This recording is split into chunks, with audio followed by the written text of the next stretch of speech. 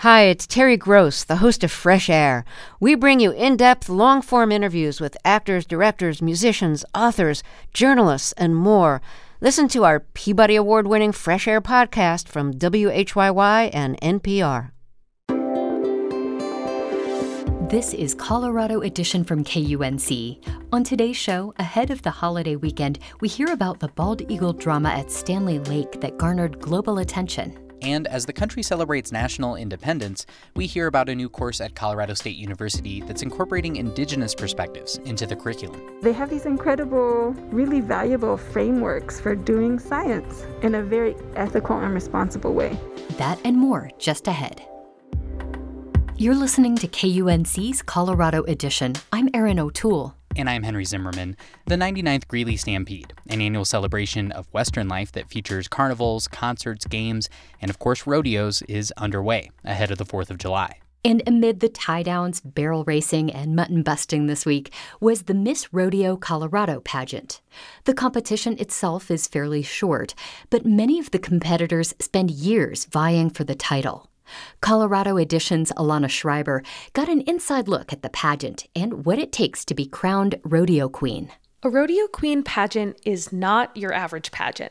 At least, that's the first thing the organizers at the Miss Rodeo Colorado 2022 competition will tell you. What I'd like people to know is, yes, it's a pageant, but it's not just a beauty pageant. Megan Bryant is president of the Miss Rodeo Colorado Committee. These young ladies are participating in interviews and speeches, and horsemanship is a real key part to this pageant. So it's really all aspects of how she would be an ambassador for the sport of rodeo and that Western lifestyle. Last weekend, 5 young women competed for the title of Colorado's Rodeo Queen over the course of 3 days. The winner was then presented at the Greeley Stampede and will officially kick off her reign in January. But training to become a rodeo queen starts long before then. They generally will go through our clinic, so they get some training, or they may have been a prior queen, like a county title or a saddle club title.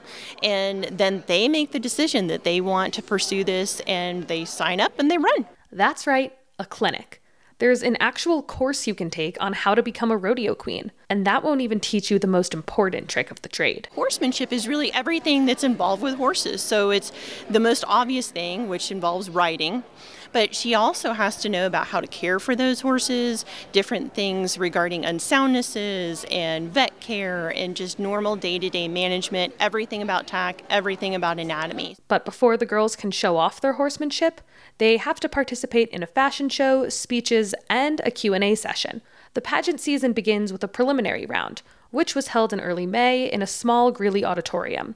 And at the center of the preliminary event is the young woman that every little girl wants their picture with, Colorado's reigning rodeo queen. My name is Haley Fredrickson, and I am Miss Rodeo Colorado 2021. Originally, Haley was Miss Rodeo Colorado 2020, but when the pandemic came along, canceling rodeos across the country and the 2021 pageant, her reign was extended a year. So I've gotten to represent both the professional sport of rodeo, the PRCA, which stands for the Professional Rodeo Cowboys Association, and agriculture across our state of Colorado, both in-state and out-of-state, and I'm just truly blessed to have this title. Among Haley's duties as queen are traveling around the country to different rodeos, advocating both for the sport and the agricultural communities that support it, and spreading the word about her way of life. I'm educating the public about the Western lifestyle, what we represent, our morals, our values. So a lot of us girls say that we're ambassadors.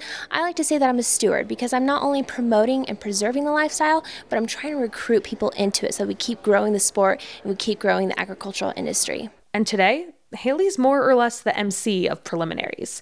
She introduces the contestants as they strut across the stage in their best Western attire.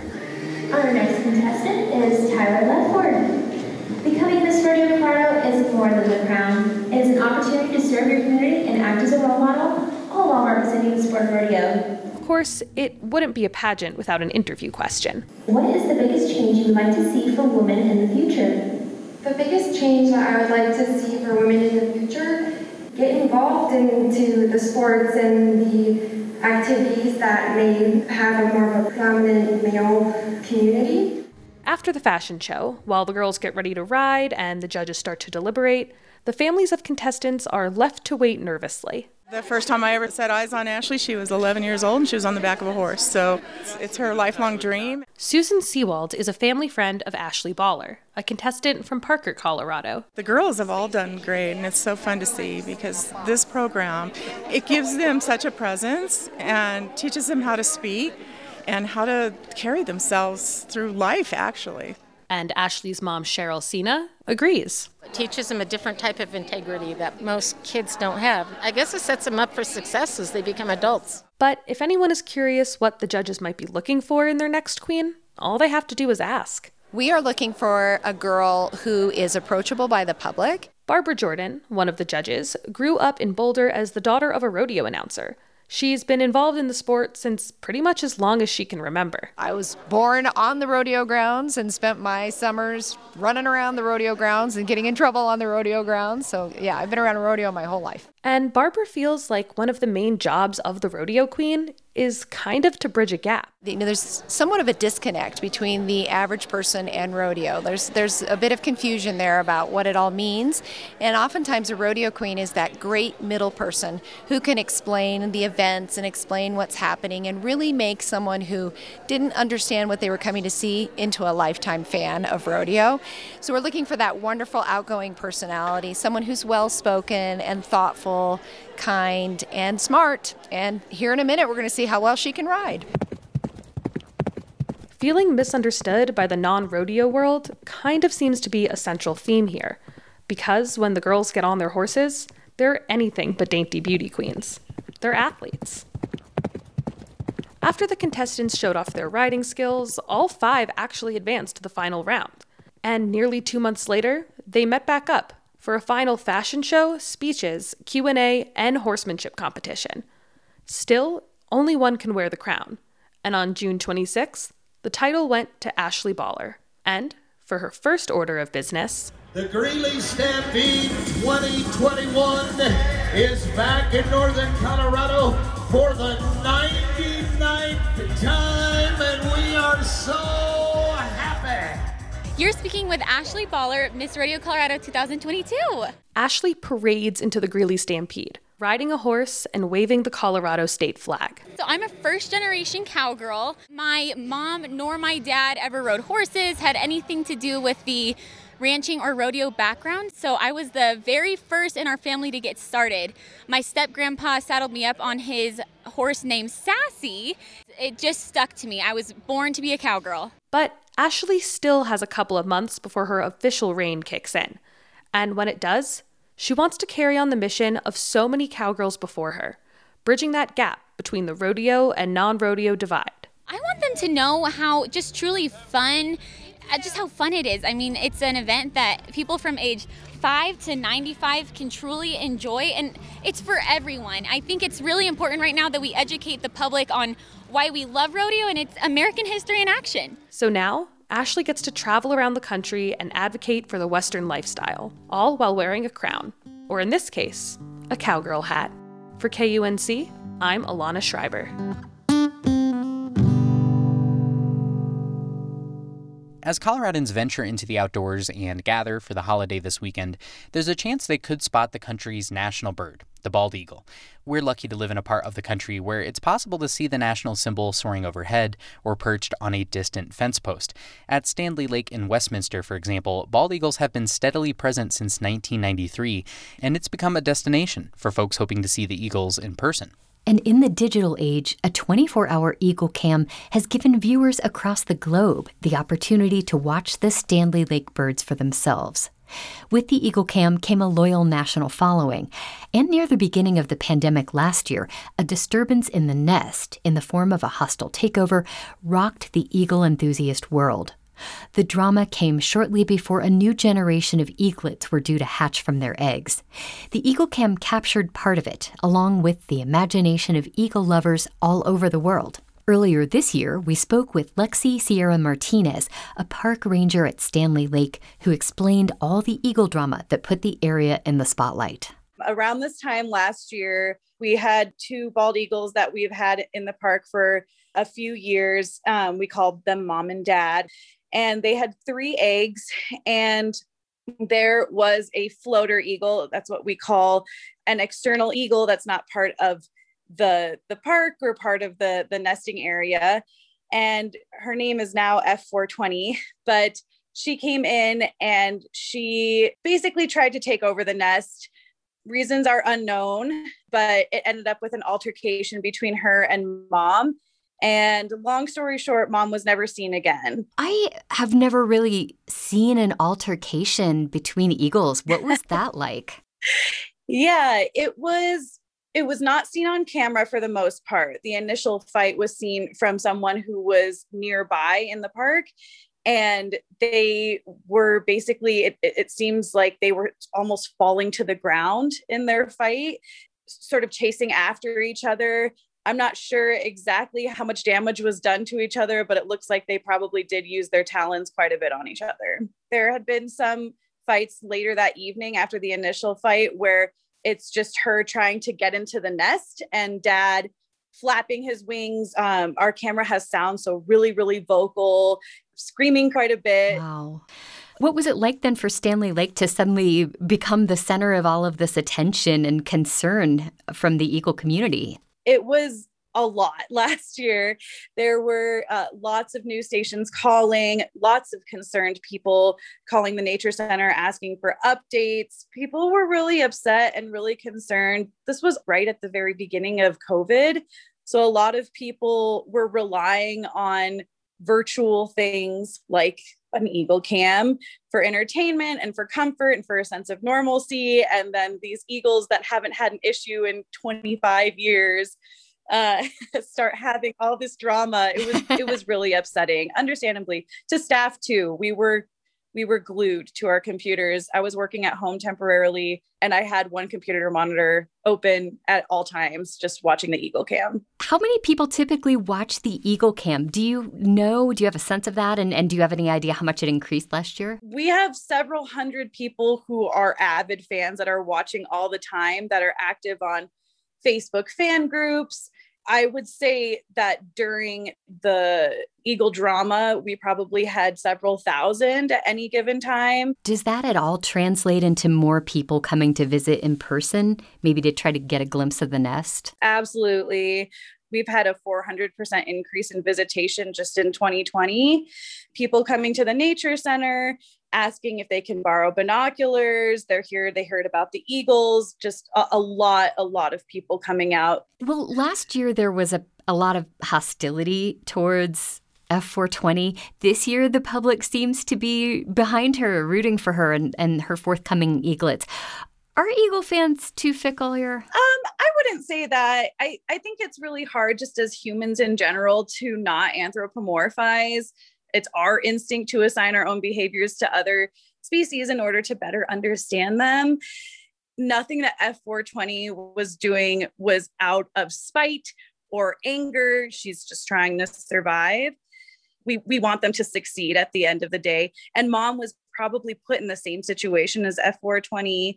I am more than anything just grateful for all of the fans that we have of the eagles. It helps spread awareness for our wildlife and helps increase protections and helps us educate the public better about what not to do and how to safely visit the park. So at the end of the day, even though there was some anger towards F420, it all ended up being positive.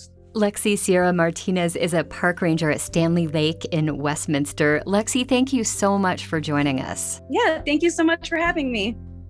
When we first aired that interview in April, F420 was an expecting mother with 2 eggs in incubation. Since then, a lot has changed. In May, the only eaglet of the 2 to initially survive perished when the tall cottonwood tree that held the family's nest split down the middle, causing the nest to collapse and fall to the ground. We reached back out to Lexi Sierra Martinez for an update, and she let us know that F420 and Dad are picking up the pieces since the tragic event and are establishing a new nest elsewhere in the park.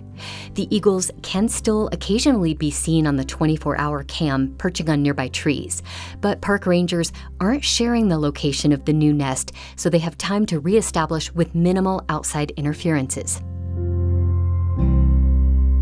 You're listening to Colorado Edition from KUNC. In recent years, some Colorado cities and colleges have publicly recognized the land they are on as the traditional and ancestral homelands of indigenous nations and peoples.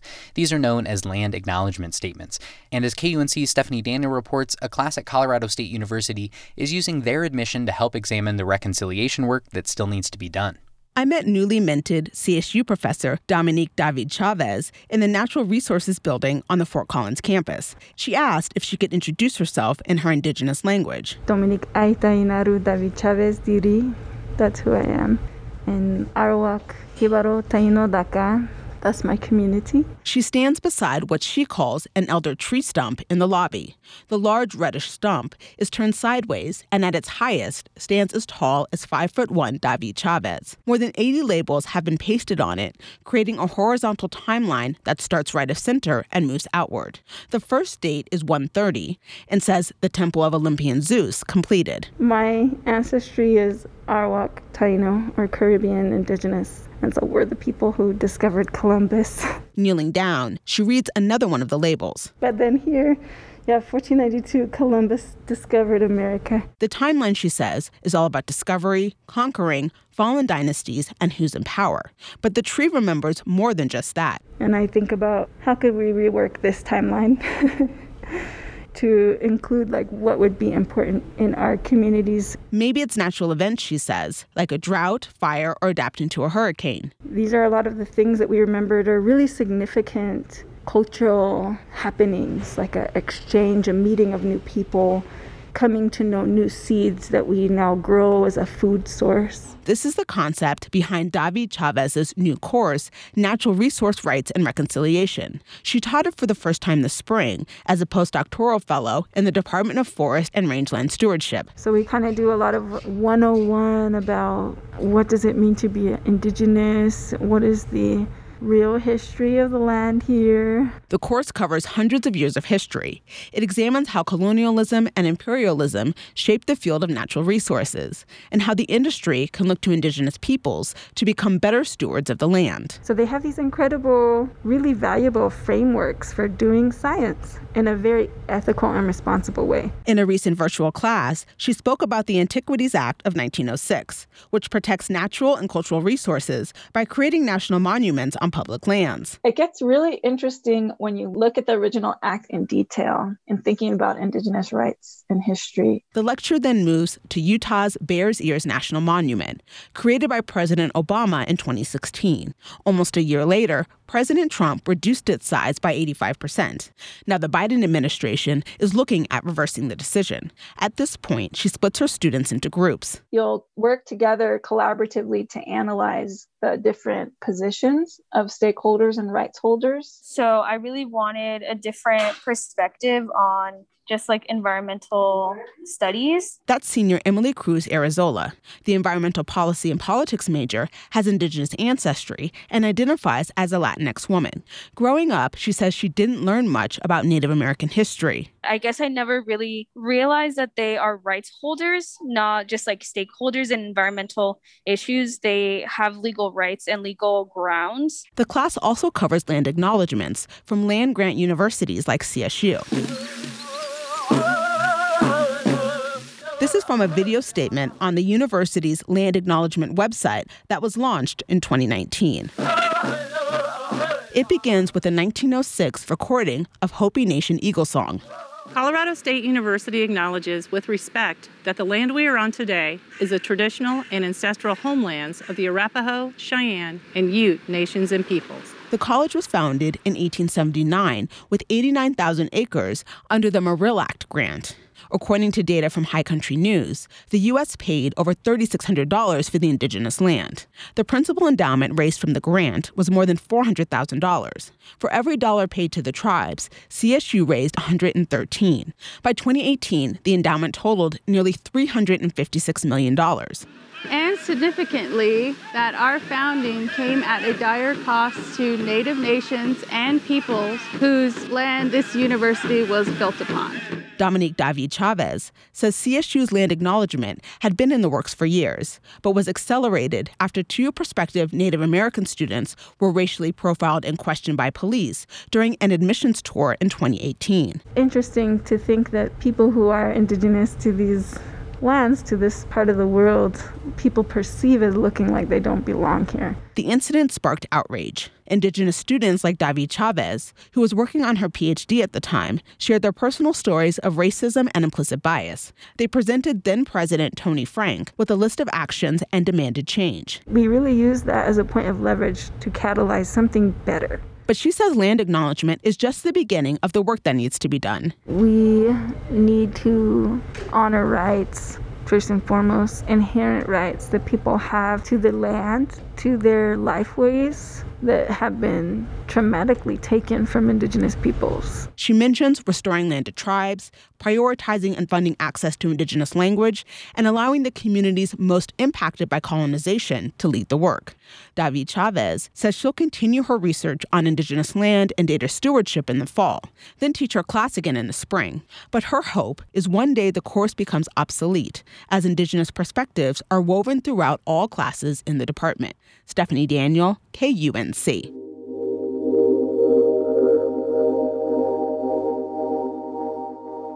5280 magazine, based in Denver, is known for its coverage of Colorado's culture and food scene. Now, for the first time, an Asian American woman is at the helm of the magazine's dining coverage. Colorado Edition's Tess Novotny spoke with Patricia Kalthamrong back in May about her new role as food editor at 5280 and how her love for food has shaped her personal life and career. Kalthamrong began by sharing how she first got into food journalism. Well, I wanted to be a writer and a journalist since high school, and I went to journalism school at CU Boulder, but I didn't really start writing about Colorado when I worked at a travel marketing company that produced Colorado Tourism's vacation guides and website. During that time, I also realized how much I wanted to share stories about my family, particularly the food that my mother made that I loved so much. So I started a little food blog featuring recipes and the stories behind them, which led me to 5280. What did food mean to you and your family growing up? Food was always a huge part of my life because my parents, who are from Bangkok, had a gas station. They recently retired, but they had the gas station for almost 40 years. They worked 24/7. So mealtime was one of the only times we could be together, and sharing food around the table was ultimately how you expressed love. And one of the only things that my parents had time for, and it kind of connected us to what they left behind in Thailand. How did eating food so far away from Thailand help you stay connected to your family's culture and heritage? Well, like a lot of kids who grew up in immigrant families, I think you just kind of want to fit in and not seem different. And I grew up in Arvada, so there weren't a lot of Asian students at my school. So I wanted to seem as American as possible. And to me, that meant eating as many peanut butter and jelly sandwiches, pizza, and cheeseburgers. And I made my mom buy them, and I feel terrible. And, she understood, but in the end, I always came home and we always ate around the dinner table what they ate growing up in Bangkok. And it always brought me home the food that my mom made. And as I grew up, I realized how special that is and how it really connects you to others and is something that you should share because it's wonderful. What kind of change would you want to see both at 5280 and just in food writing and dining coverage in general? At 5280, we've always strived to make our coverage as inclusive as possible, but like any publication, there's always room for growth. And I hope that my roots, my life experience, and perspective will help bring more voices into the pages of the magazine and onto 5280.com, like I said, and help us produce more stories that showcase the beauty of our differences, because the stories I love writing and editing the most are the ones that showcase how food unites us. Like, I realized growing up that my family's dishes could connect me with others and connect me with my family. And it's just such a beautiful thing. And I hope we can get more coverage that's inclusive, so it gives people opportunities, our readers, to understand and appreciate the cultures of other Coloradans. Patricia Kaltenbrong is the new food editor for 5280 magazine in Denver. Patricia, thank you so much for talking with me. Thank you so much for having me. That's our show for today. On the next Colorado edition, we dive into the global history of avocados. I'm Erin O'Toole. And I'm Henry Zimmerman. Our production staff includes Tess Novotny, Alana Schreiber, and Ray Solomon. Brian Larson is our executive producer. Thanks so much for listening. This is Colorado Edition from KUNC.